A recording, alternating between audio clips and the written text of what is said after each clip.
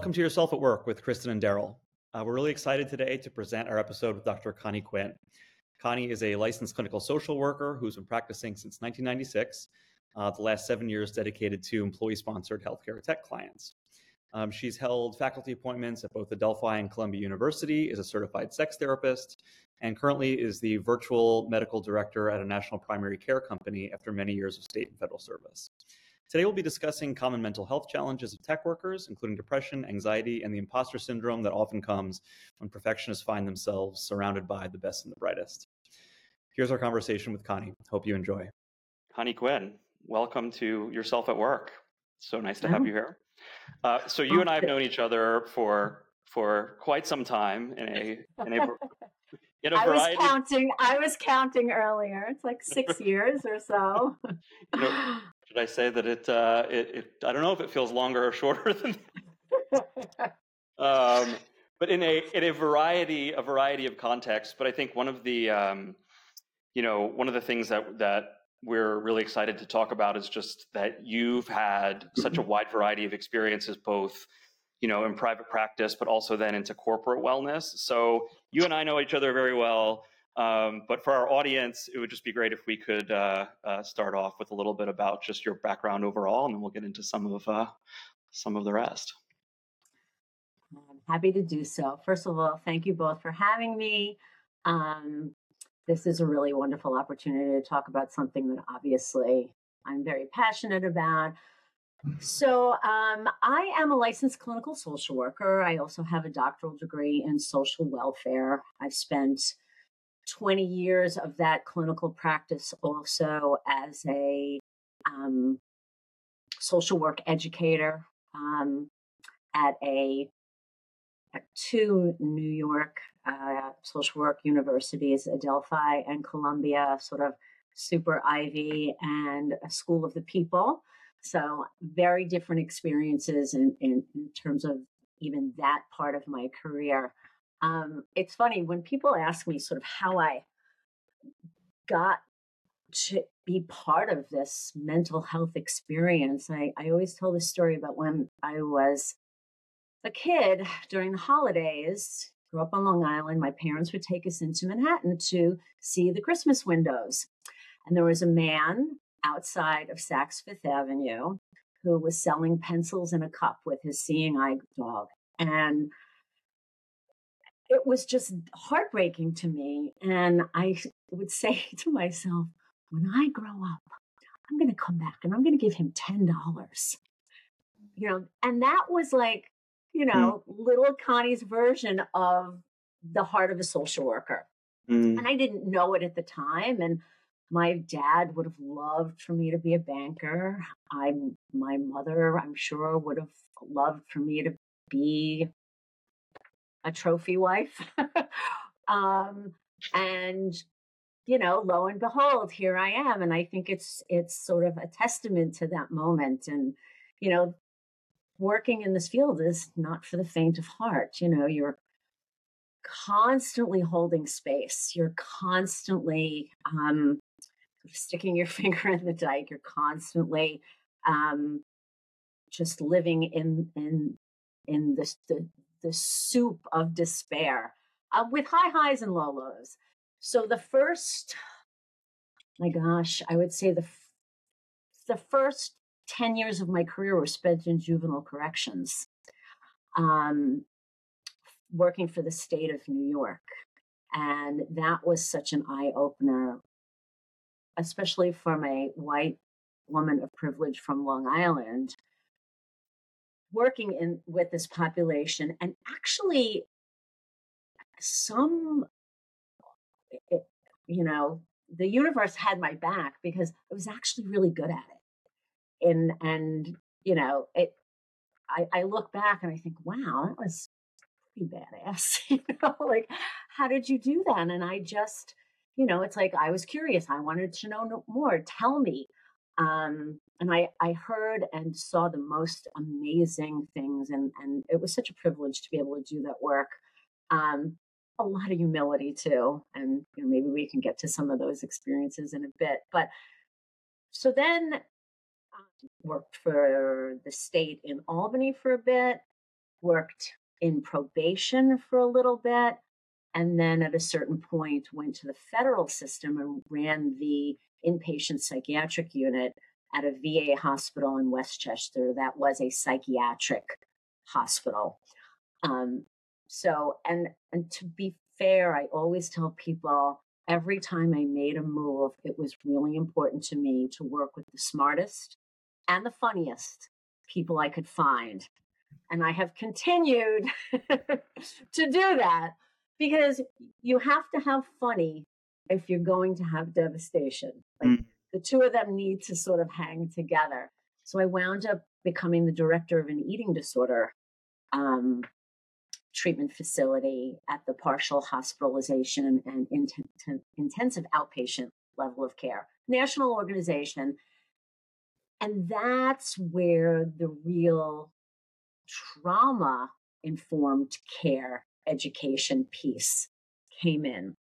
So, every time I made a move, I traded up, I learned more and more and more to the point where that sort of clinical experience didn't serve me any longer. And I thought, well, I'm looking for a new home. And I landed in corporate healthcare tech. And I thought, oh, this eating disorder clinic, this is really a hard job. I'm going to go to healthcare tech. That's going to be a day at the beach. I'm going to, that's got to be like, well, that was, sort of eyes wide open. Again, so grateful. And I always say, like, I know more about tech than any social worker ever should. And I think one of the reasons why that environment really resonated with me is because my dad was a fairly prominent savings banker back in the 60s, 70s, 80s, when savings banks became no longer a thing. And I was always really interested in the vertical and horizontal nature of organizations and organizational culture. Actually, that was what my dissertation was about, organizational culture and ethical decision making. So when I was seeing patients and they would share with me things about, organizations, of a healthcare tech nature, I would be fascinated. So not only was I treating the clinical, I was very often having to understand and unravel the infrastructure of what was driving a lot of the mental health issues. So that's sort of been the trajectory. When I started in healthcare tech, I was doing straight clinical work. I took a break from, running things. I am now in a leadership position in the healthcare tech space. And, just in the 7 years that I've been doing what I'm doing, I have seen dramatic changes in service delivery, and supports and resources, third-party vendors that are available to companies, that provide the level of service, the space that I work in, but also the diagnostic acuity and complexity of the patients that we're working with. Certainly before the pandemic, but boy, I'm not a science fiction person, so I never could have invented or, imagined, the pandemic, one, but the level of intensity that has been visited on so many people that are receiving care and have wanted and made themselves available to receiving therapy, coaching, as a result of grief, social isolation, just sort of being lost. I just quickly wanted to go back to something you said before, because I kind of chuckled at something that probably actually needs a little bit of clarification. So, because it may have come off as a little bit insensitive. When you had said that moving from what you were doing previously into the tech world, and assuming it would essentially be a, I don't know, easy job, cushy job, or something like that, right? Or assuming it would be a lower intensity.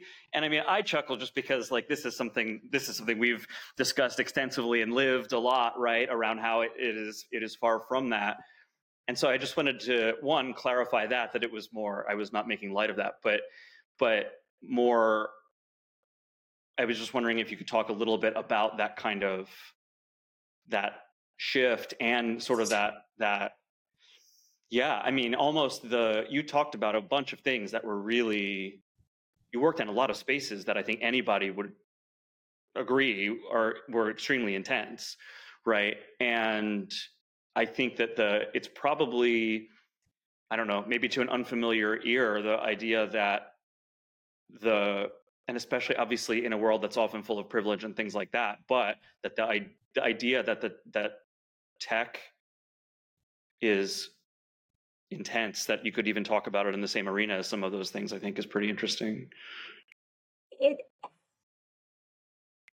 Correct. I mean, population to population to population, it was mind-blowing, the catastrophic anxiety. I have a cut on my leg, therefore I probably have to have my leg amputated. Like, I mean, slight exaggeration, but not too far from it. And I really, I sort of consider myself, if I think about myself as a clinician, and we always get asked this during, well, what's your model of practice? So, I'm very relational, sort of very attachment oriented, but, how do I intervene? Definitely evidence-based practices sprinkled with a little mindfulness, or a lot more mindfulness than I ever thought I would need to, keeping people present.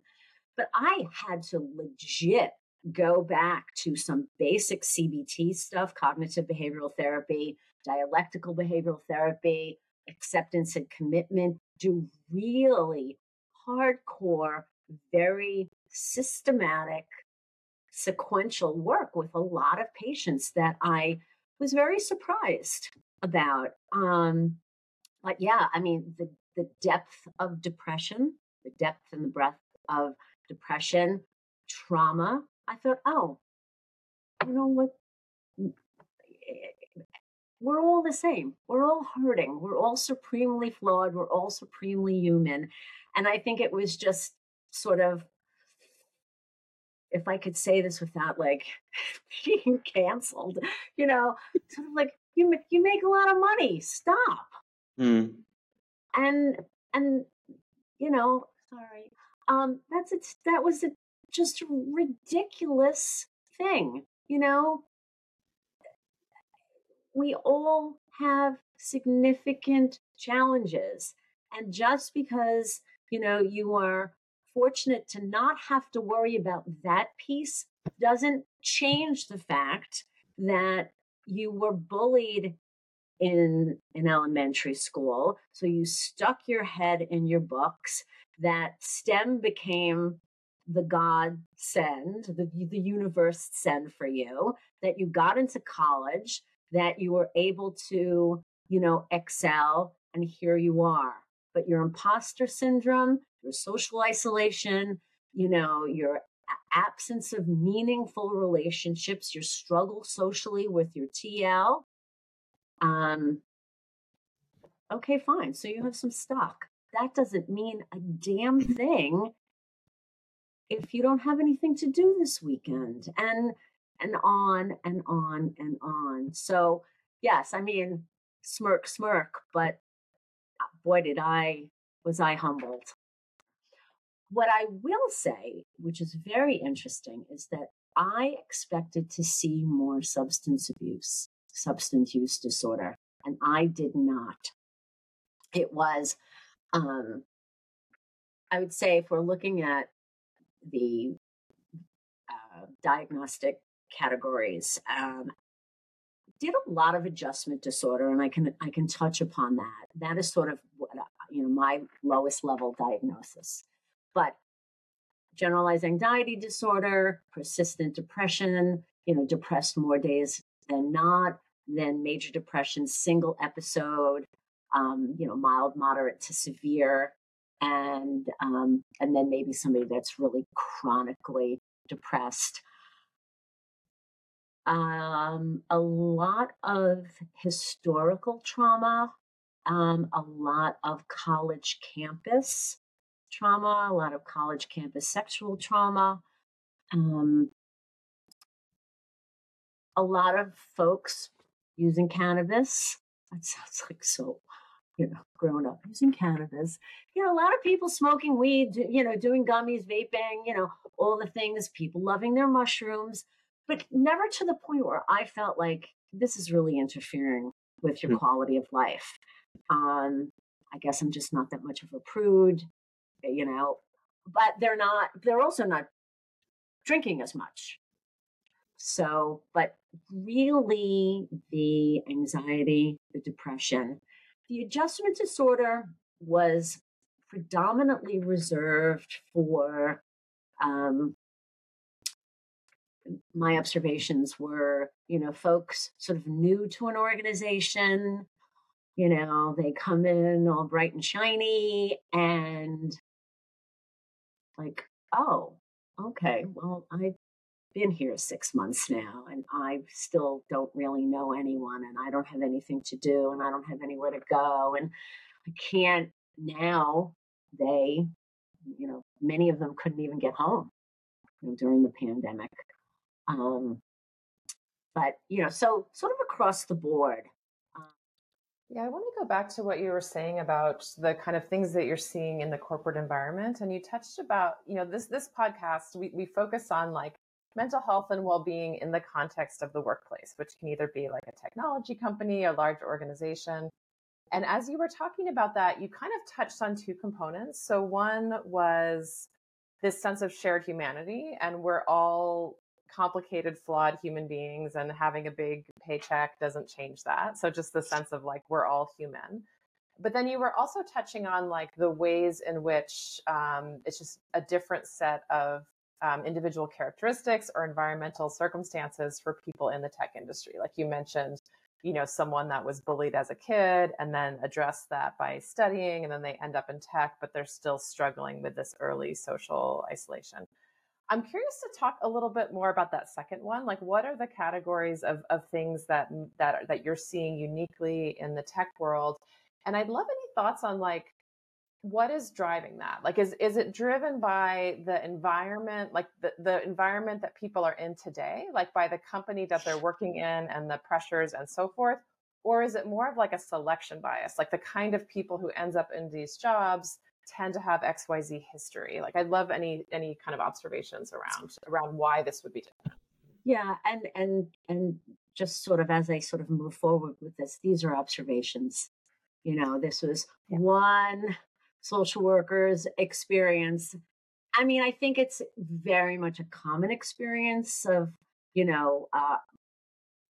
at least, conversations I've had with colleagues sort of around this, but these are, really observations. And I imagine, that kid that I sort of describe then becomes the salutatorian or the valedictorian or, sort of high achieving, because that is where, the validation is going to come from. It's sort of this external environment sort of propping them up to do the next thing.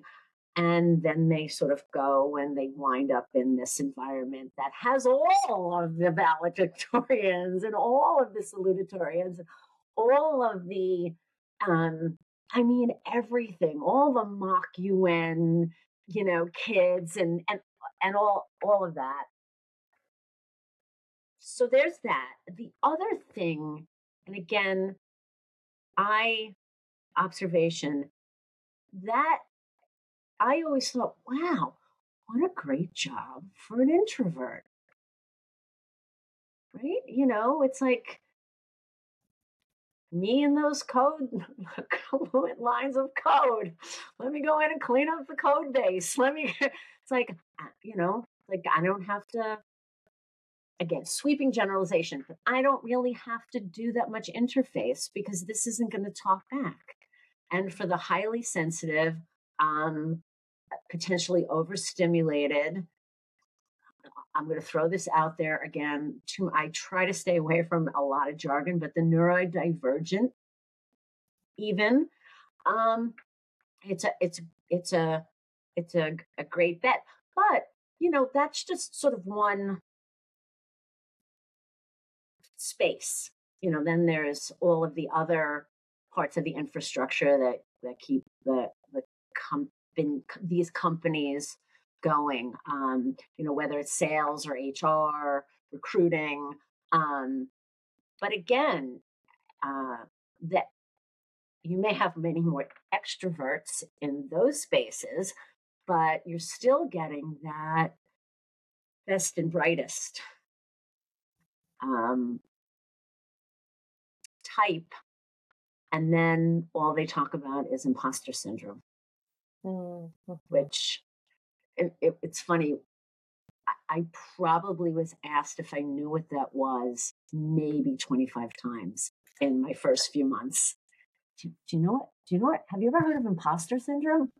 And I'm like, yes, but tell me more. Yeah. That's so interesting. Yeah. So it sounds like from the observations, it's potentially less about the culture that's like the kind of environment in the job today, and it's more about all of the history of the kinds of people who end up in that type of job. Is the sense? Well, I would be remiss if I didn't say I think that the environments don't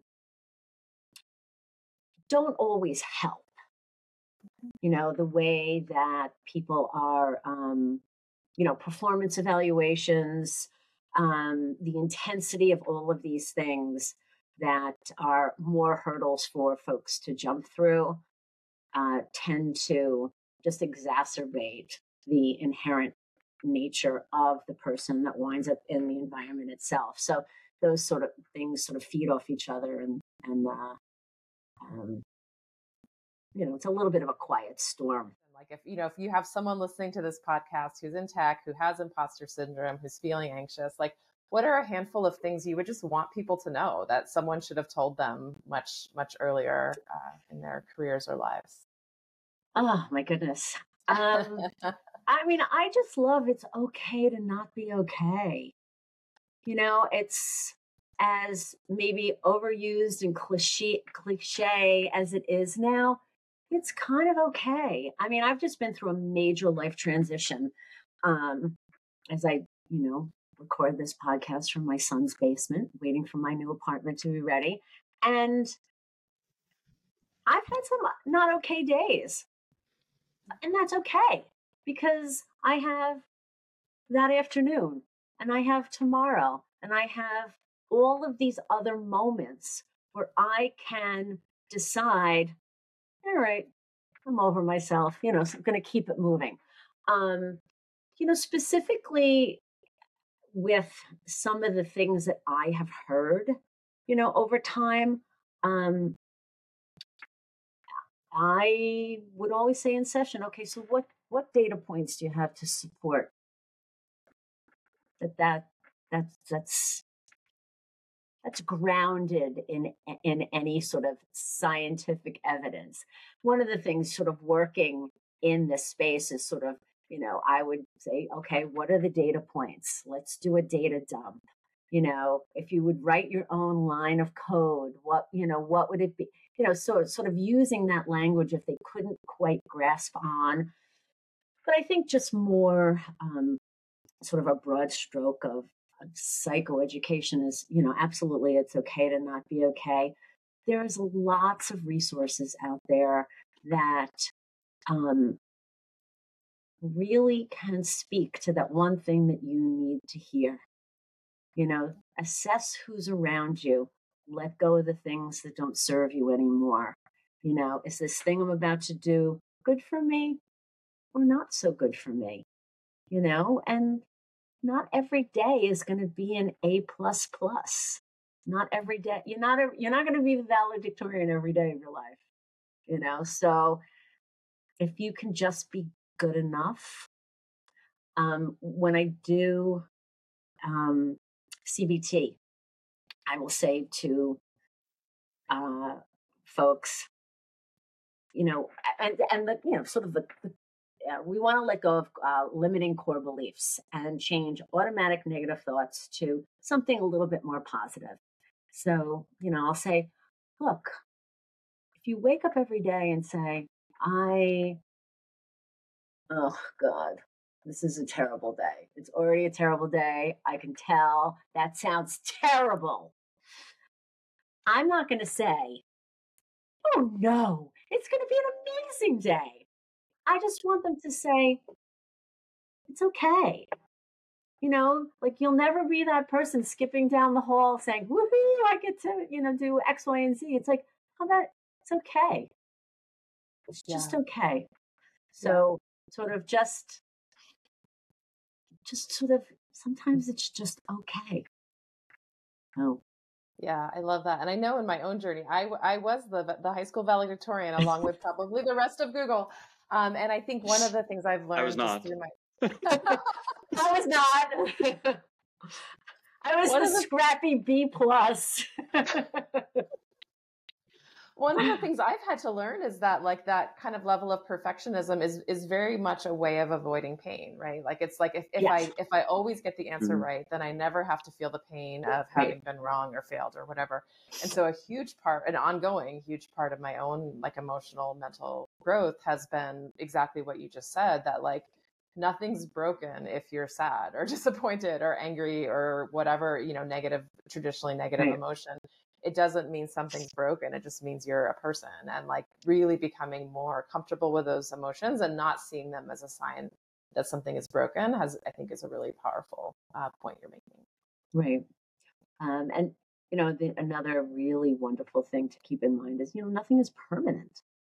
It's all just fleeting. It's all, and, I think that that's really where the mindfulness, the sprinkled with mindfulness piece comes in, is, if you can just stay present.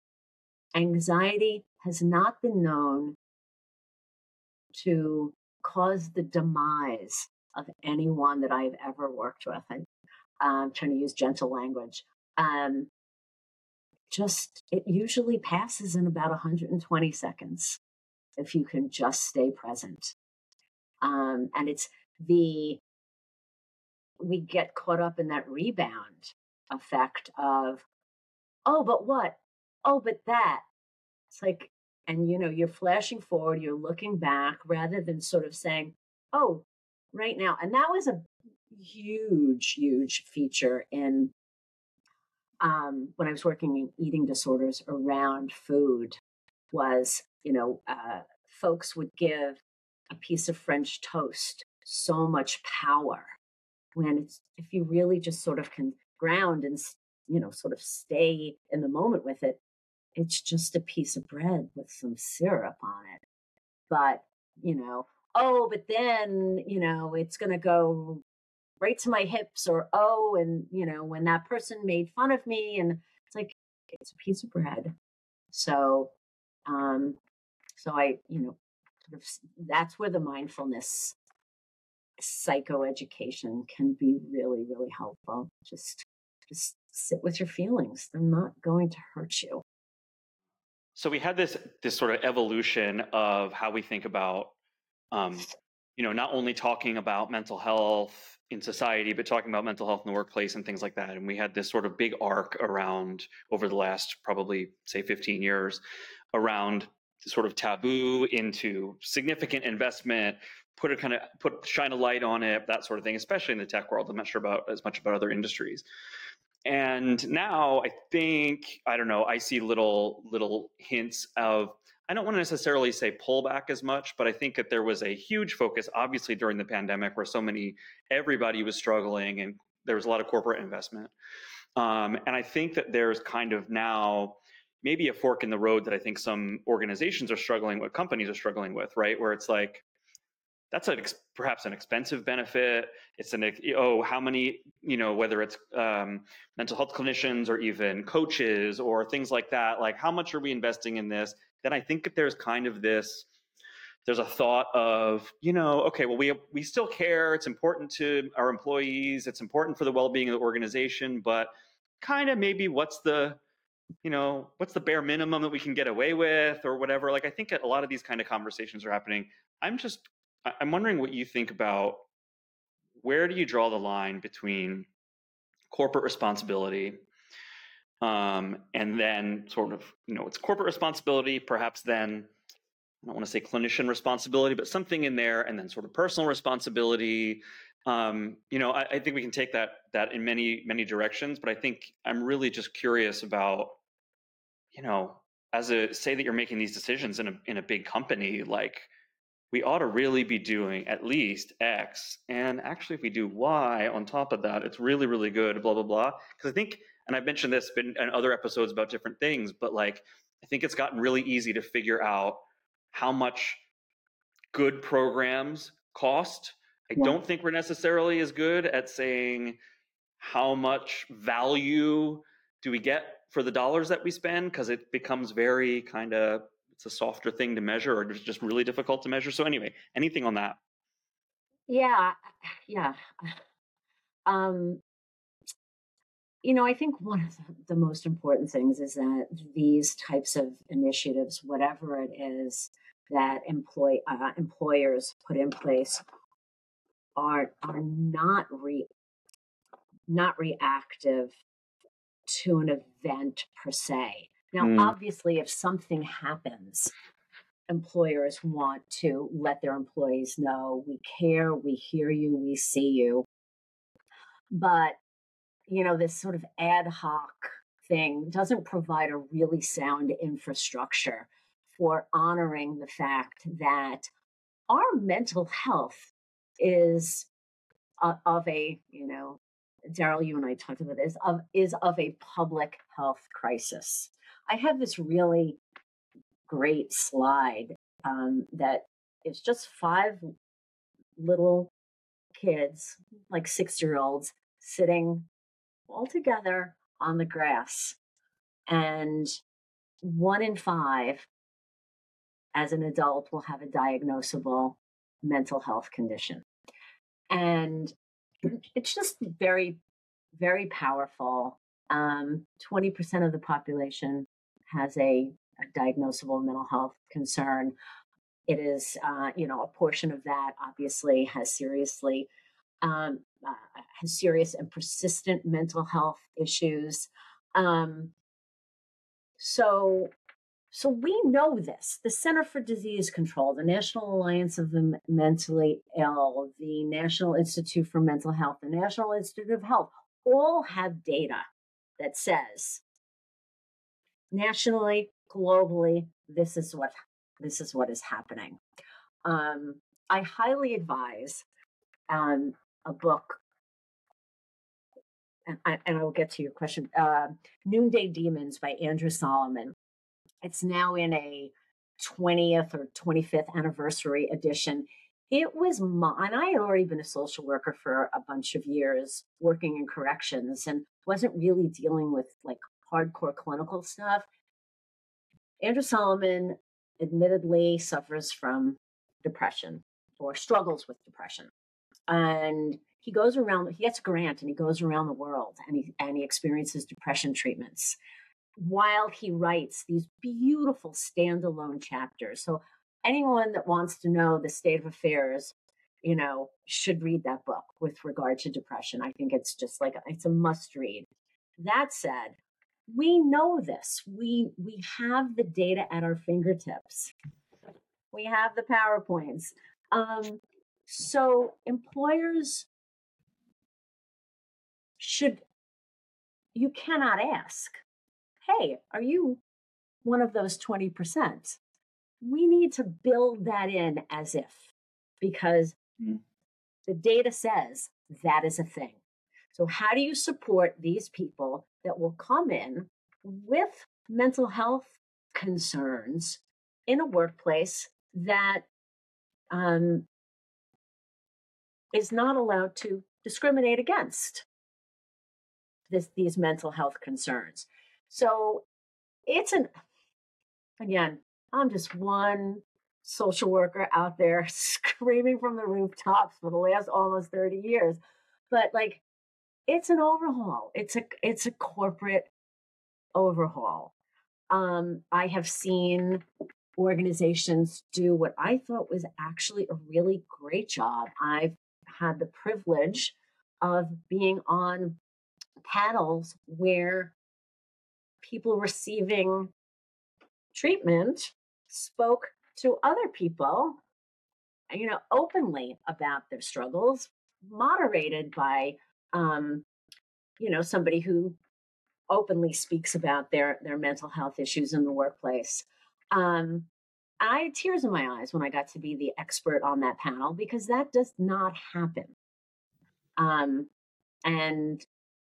sort of, it was like a hallelujah moment for me. But I do feel like you have the data that says, okay, we have this floating around. There are these people that will come to work for us. What might they need? I mean, I think that that's a larger question, that if you honor that, then you get to build this. The other thing is, Wait, so really quick, are you saying that actually are you saying that it's less about, like, let's say I'm CEO of blah blah blah, and I say, hey, tell me what I ought to do. Are you saying actually it's not about, here, put these 3 programs in place or hire these 3 companies or whatever? Are you saying it's actually about, you need to accept that you've got the 1 in 5 that are going to come in, honor that, believe it? That's, once you do that, once you do, kind of writes itself, or? Well, the story has not yet been written. So, but I'm saying, if once you honor that, the numbers don't lie. Yeah. Like, I think no matter where you sit in a continuum, those numbers don't lie. Then you can start to build out. Because I think, I'm not saying what has come or what is in place now isn't working. What I'm saying is, you get to get better at what folks are already doing. I think some people are doing a much better job than others. I've been super privileged to see it up close and personal. I feel like, psychological first aid, peer-to-peer, wellness centers, guest speakers, talks, all of those things that I've seen be super inclusive. But there has to be some connection between, we're doing these things because we know this exists, and how do we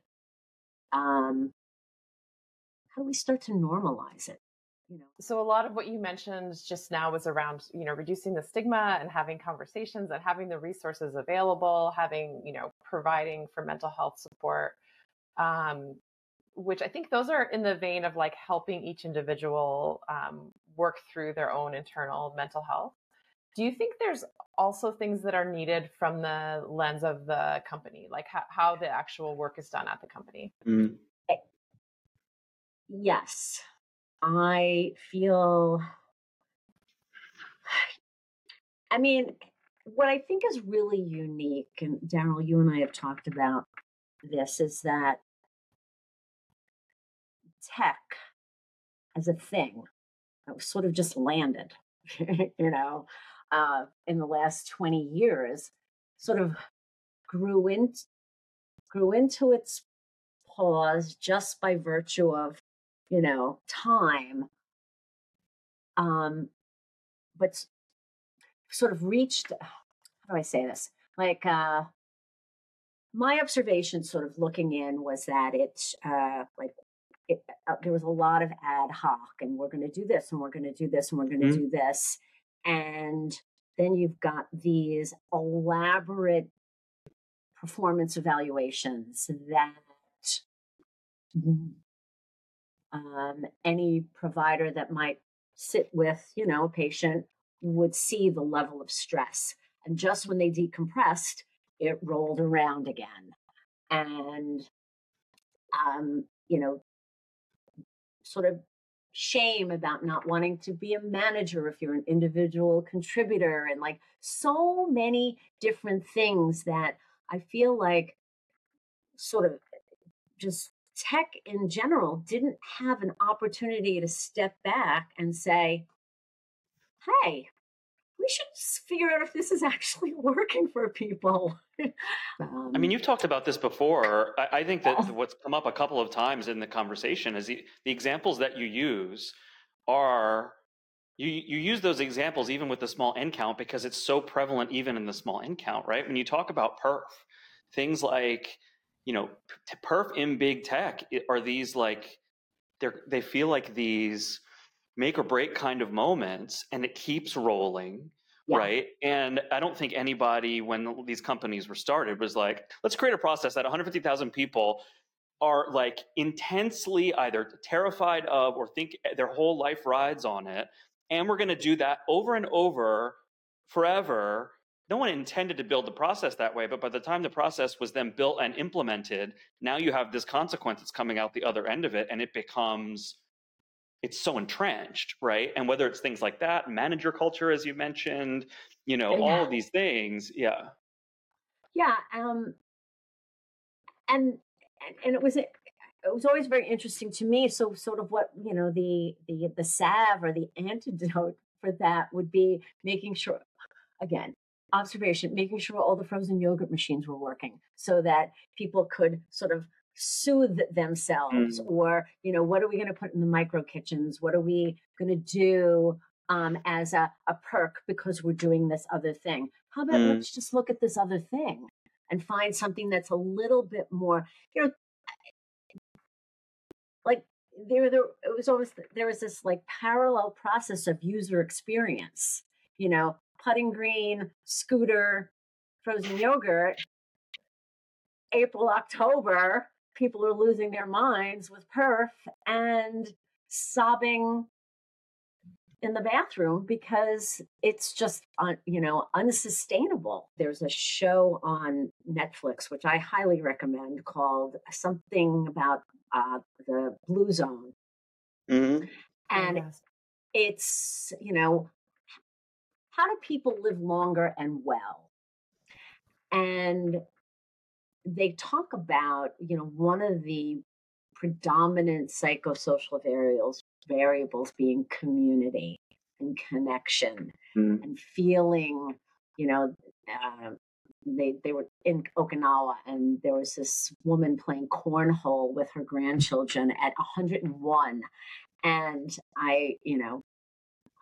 it is about this, this coming together and having people to talk to and having shared experiences.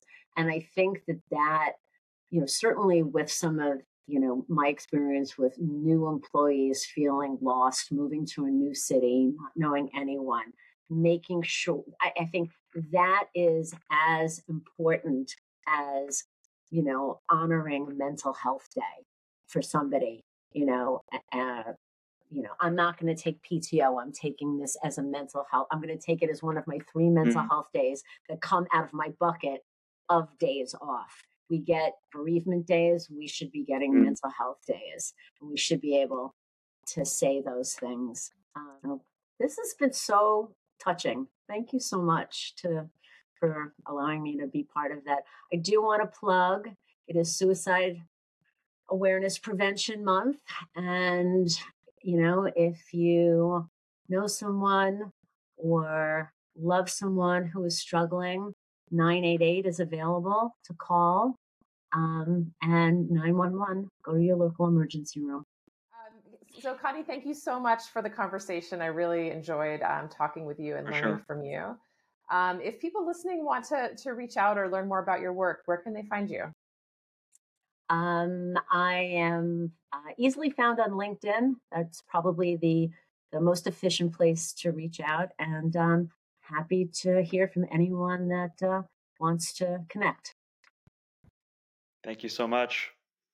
Thank you. Thank you. This was great.